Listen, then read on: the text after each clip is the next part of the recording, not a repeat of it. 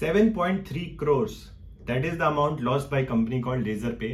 अगर आपने यूज की होगा कहीं पे भी, आप ई-कॉमर्स साइट पे या फूड डिलीवरी साइट पे अगर पेमेंट करते हैं तो Razorpay एक कंपनी है जो उस पेमेंट को प्रोसेस करती है, और हैकर्स ने इनके पेमेंट वेरिफिकेशन प्रोसेस में मैनिपुलेशन करके ये अमाउंट इनसे चुरा लिया। तो साइबर सिक्योरिटी से रिलेटेड काफी इंसिडेंट देखने को मिल रहे हैं आजकल।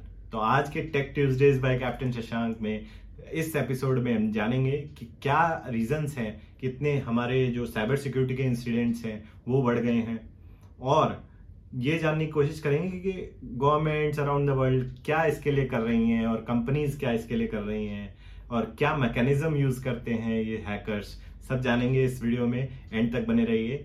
And if you have not subscribe to the channel then please subscribe, it helps us and encourages us to make more such videos. So let's dive into the cyber security landscape.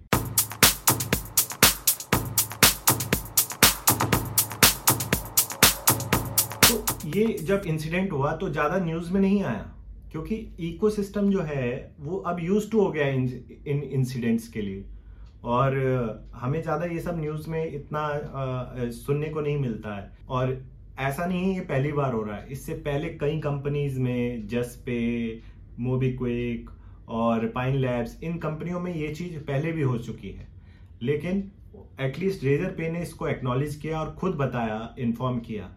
बाकी companies में ये चीज नहीं देखने को मिली until unless कोई independent security researchers जो इस पे रिसर्च करते हैं और वो फाइंड आउट करते हैं ऐसा हुआ है, तभी कंपनीज आगे बताती कि हाँ ऐसा हुआ था पास्ट में। अब कंपनीज क्यों नहीं बताती? क्योंकि it does not look good कि भाई हमारे कंपनी से हैकिंग हो गई, आपका डेटा चला गया या हमारे से इतना वो लॉस हो गया, तो वो दिखने में अच्छा नहीं लगता, इसलिए कंपनीज को बताती नहीं है। और जो अपनी गवर्नमेंट की तरफ से भी कोई ऐसी खास गाइडलाइंस नहीं है इसके ऊपर कि आपको अगर कोई ऐसा साइबर सिक्योरिटी रिलेटेड इंसिडेंट होता है तो आपको रिपोर्ट करना है। आपकी मर्जी है, आप करना चाहे कर सकते हैं, नहीं तो कोई ऐसा कंपल्शन नहीं है। तो इसीलिए कंपनी अवॉइड करती है इसको रिपोर्ट करना।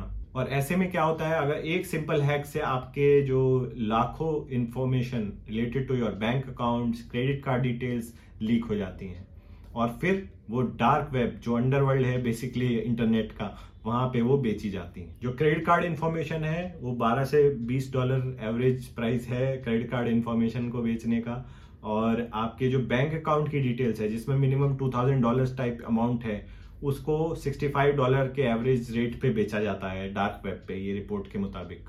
और डेटा लीक ही खाली एक प्रॉब्लम नहीं है, एक दूसरी प्रॉब्लम है रैंसमवेयर। रैंसमवेयर क्या होता है? बेसिकली एक हैकर आपकी कंपनी के जो जहां पे भी डेटा मौजूद है या आपके पर्सनल लैपटॉप का डेटा जो है और उसका जो एक्सेस पॉइंट है उसको लॉक कर देता है, और जितना भी डेटा मौजूद है उसको इनक्रिप्ट कर देता है। इनक्रिप्ट मतलब बेसिकली ऊपर से आप समझिए आपका जो घर है डेटा का, उसके ऊपर ताला लगा देता है।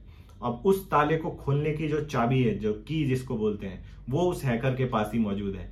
अब ऐसा नहीं है यहाँ पे कि आप ताला तोड़ के घर में घुस सकते हैं, ऐसा पॉसिबल नहीं हो पाता, क्योंकि इंक्रिप्शन सिस्टम जो लगाया जाता है वो काफी स्ट्रांग होता है, और उसको आप ब्रूट फोर्स से आप उसको तोड़ नहीं सकते। मतलब आप अपने सिस्टम्स यूज करके उसको नहीं तोड़ सकते आसानी से, और इतनी कंप्यूटेशन पावर भी नहीं होती है आमतौर पे, ना तो कंपनीज पे और इंडिविजुअल्स पे तो कहाँ होगी। तो वो चीज बड़ी दिक्कत हो जाती है। अब इन सम केसेस रैंसमवेयर के केस में जो हैकर है वो डिमांड करता है कि भैया इतना पैसा इसमें दो अकाउंट में, नहीं तो तुम्हारा डेटा जो है ऐसे ही पड़ा रह जाएगा, you will not be able to access. And in some cases they also threaten कि आपकी जो सेंसिटिव इन्फो है कंपनी से रिलेटेड, या आपके पर्सनल कुछ डेटा है जो सेंसिटिव है, बेसिकली कुछ आपके फिक्स वगैरह या कुछ भी हो सकता है, फाइनेंशियल इंफॉर्मेशन, वो पब्लिक में लीक कर देगा। तो ये तरीके भी हथकंडे जो हैं अपनाए जाते हैं हैकर्स द्वारा। इनफैक्ट एक रिपोर्ट के मुताबिक जो वर्ल्ड में सर्वे किया गया था 5600 कंपनीज का, उसमें जो इंडियन कंपनीज थी उसमें से 78% कंपनीज ने बोला कि उनके एक से ज्यादा बार रैंसमवेयर का अटैक हो चुका है, एंड एवरेज $1.2 मिलियन उन्होंने पे किए हैं हैकर्स को अपना डेटा रिलीज कराने के लिए। मतलब 1.2 million is a big amount, और वो एवरेज अमाउंट है, मतलब इससे कहीं ज्यादा और कम भी लोगों ने दिया है हैकर्स को। और हाल ही में हमने देखा है ये इंसिडेंट्स रैंसमवेयर के बहुत बढ़ गए हैं। क्यों? रीजन क्या है? बेसिकली आपने देखा पेंडेमिक में वर्क फ्रॉम होम का कल्चर बहुत बढ़ गया। अब आपका जो सिस्टम है एक कंपनी का, वो सिर्फ कंपनी प्रेमाइसिस तक लिमिटेड नहीं है।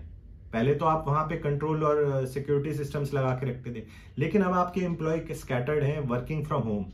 अब उसका जो स्कोप है आपका सिक्योरिटी इंफ्रास्ट्रक्चर वो बहुत बढ़ गया है, और वहां पे आती है दिक्कत। और इस ऐसे में हैकर्स जो हैं आपके, जो आपका सिक्योर वीपीएन जिससे आप कंपनी नेटवर्क से कनेक्ट करते हैं, या फिर जो आप कोलैबोरेशन टूल्स जैसे यूज करते हैं आपस में काम करने के लिए टीम के साथ, उनकी वल्नरेबिलिटीज को फाइंड करके उस पे से अटैक करते हैं। और हमेशा ये देखा गया है कि आपका भले ही कितना बड़ा सिक्योरिटी इंफ्रास्ट्रक्चर, कितना high tech security, cyber security infrastructure ना हो, user will always remain the weakest link. मतलब जो यूजर है वो सबसे वल्नरेबल होता है एक सिस्टम को तोड़ने के लिए।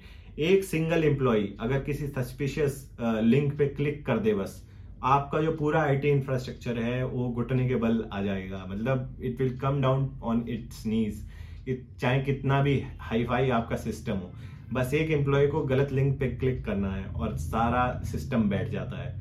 तो ये चीज इसमें बहुत इंपॉर्टेंट हो जाती है कि यूजर्स जो आपके एम्प्लॉयज हैं वो कितने अवेयर हैं और कितना उनको नॉलेज है इसके बारे में, और कितनी आप उनको ट्रेनिंग दे रहे हैं इस सब चीजों में। और दूसरा एक रीजन ये भी है कि आज के टाइम में हमने देखा इतने सारे फिनटेक स्टार्टअप्स आ गए हैं, और वो उनमें एक होड़ लगी होती है, कंपटीशन रहता है कि कौन नए नए फीचर जल्दी जल्दी लॉन्च करता है। अब इन जल्दबाजी में वो सिक्योरिटी को इतना इंपॉर्टेंस नहीं दे पाते हैं, और वहां पे वल्नरेबिलिटीज ढूंढ लेते हैं ये हैकर्स। और फिनटेक स्टार्टअप्स में आपका फाइनेंशियल डेटा और बहुत ही सेंसिटिव डेटा रहता है, और वही आपको सबसे ज्यादा नुकसान पहुंचाता है। वो चीज जो है ये हैकर्स उसको यूटिलाइज करते हैं। इस जो होड़ लगी है इन स्टार्टअप्स के बीच में एकदम से नए नए फीचर्स देना, इनोवेटिव फीचर्स देना और जल्दी देना, तो वहां पे कहीं ना कहीं सिक्योरिटी एक बैकफुट पे आ जाती है। अब ये तो सारा कहानी एकदम नेगेटिव सी हो गई। पॉजिटिव क्या है इसमें? पॉजिटिव ये है कि जो अपने पॉलिसी मेकर्स हैं, जो गवर्नमेंट अराउंड द वर्ल्ड है, दे आर कैचिंग अप, क्योंकि उनको रियलाइज हो रहा है यार इससे काफी इतना नुकसान हो जाता है लोगों का, गवर्नमेंट का, इकोनॉमी का, जो चोरी हो रही है एक तरह से पैसे की, तो वो काफी हैम्पर करता है इकोनॉमी को। एंड इतना ज्यादा अमाउंट इन्वॉल्व है जैसे हमने पहले डिस्कस किया। तो governments are also catching up, policy makers जो हैं उस पर एक्ट करना शुरू कर दिए हैं। इंडिया में जो एजेंसी इसको डील करती है, CERT, computer emergency and response team, जो ministry of electronics and IT के अंदर आती है, आईटी जो बोलते हैं उनको, उसके अंदर ऑफिस है उनका। तो वो उसकी कोई अभी तक पहले कोई गाइडलाइंस नहीं थी कि आपके अगर कोई इंसिडेंट होता है तो आपको रिपोर्ट करना है। हालांकि यूरोप का अगर हम एग्जांपल लें, वहां पे स्ट्रिक्ट गाइडलाइंस है कि 72 आवर्स के अंदर आपको अगर कोई इस टाइप का साइबर सिक्योरिटी इंसिडेंट होता है आपको रिपोर्ट करना है कंसर्निंग ऑफिस को।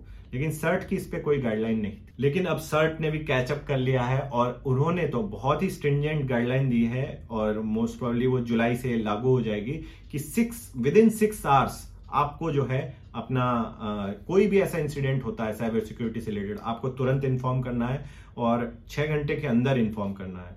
ये नहीं कि वेट कर रहे हैं 24 घंटे से आराम से बता रहे हैं। और नहीं बताना भी एक ऑप्शन अब नहीं रह गया है। पहले तो आपकी इच्छा से आप वॉलंटरली बता सकते थे, लेकिन अब आपको बताना ही होगा, and that too within 6 hours. और साथ ही साथ हमारी सरकार ने भी इसका एक रिकॉग्निशन लिया है, एंड जो एक बजट में एलोकेशन हो रहा है साइबर सिक्योरिटी ऑपरेशन से रिलेटेड बहुत बढ़ गया है। And government is also coming up with national cyber security strategy, जो हमारे डिफेंसेस को बीफ अप करने में बहुत हेल्पफुल करेगी। बिकॉज आज के ये सब इंसिडेंट तो इकोनॉमिक वे में आपको हैम्पर करते हैं, लेकिन जो अपनी कंट्री का डिफेंस है उसको आपको साइबर वॉर से भी बचाना है, तो उस पे गवर्नमेंट का काफी ध्यान है, and they are devoting a lot of resources towards this. But at the end of the day hackers जो हैं वो खाली तो बैठने वाले हैं नहीं, दे ऑल्सो कैचअप। आप नई पॉलिसी, नई चीजें, नए सिस्टम्स, प्रोसेसेस लेके आइए, they come with 1 step ahead. तो ये कैट एंड माउस का जो रेस है ये तो चलती रहेगी, लेकिन हैकर्स से हमें बचने के लिए खुद अवेयर होना बहुत जरूरी है। आप अपने पर्सनल जो आपके डेटा है उसको इनक्रिप्ट करके आप अपने खुद रख सकते हैं, ताकि कोई दूसरा उसको एक्सेस ना कर सके। ऐसे इंक्रिप्शन सॉफ्टवेयर मौजूद हैं जो आपके पासवर्ड्स हैं उसमें 2 फैक्टर ऑथेंटिकेशन लगा सकते हैं, ईमेल्स वगैरह जो आपके हैं उनको सिक्योर करके रखें, मोबाइल डिवाइस लैपटॉप्स को सिक्योर करके रखें, पब्लिक नेटवर्क में आप ज़्यादा एक्सेस ना करें अपनी सेंसिटिव इंफॉर्मेशन। और कंपनीज भी अपने एम्प्लॉयज़ को अवेयर कर सकती है, ट्रेनिंग्स दे सकती है, अपने जो लूप होल्स हैं उनको अनकवर कर सकती है, और जो एथिकल हैकर्स हैं उनकी मदद ले सकती है। सेम चीज लागू होती है गवर्नमेंट के ऊपर। गवर्नमेंट के जो नेशनल डिफेंस पॉलिसीज हैं उसमें इसको जैसे हमने देखा और बढ़ावा दिया जा रहा है, सेम और ज्यादा इस पे फोकस करने की जरूरत है, ताकि जो हमारी एडवर्सरी कंट्रीज हैं पाकिस्तान, चाइना, ये भी उस पे काम कर रही हैं, और हमें हमेशा कैचअप प्ले नहीं करना है, हमें लीड करना है। तो आपके क्या व्यूज हैं इसके ऊपर, साइबर सिक्योरिटी वॉरफेयर से रिलेटेड या साइबर सिक्योरिटी पॉलिसीज से, या आपको क्या लगता है कहाँ पे वल्नरेबल होता है सिस्टम ज्यादा, वो जरूर कमेंट करके बताएं। And if you like this podcast please like, share and subscribe to the channel. Thank you for watching. जय हिंद।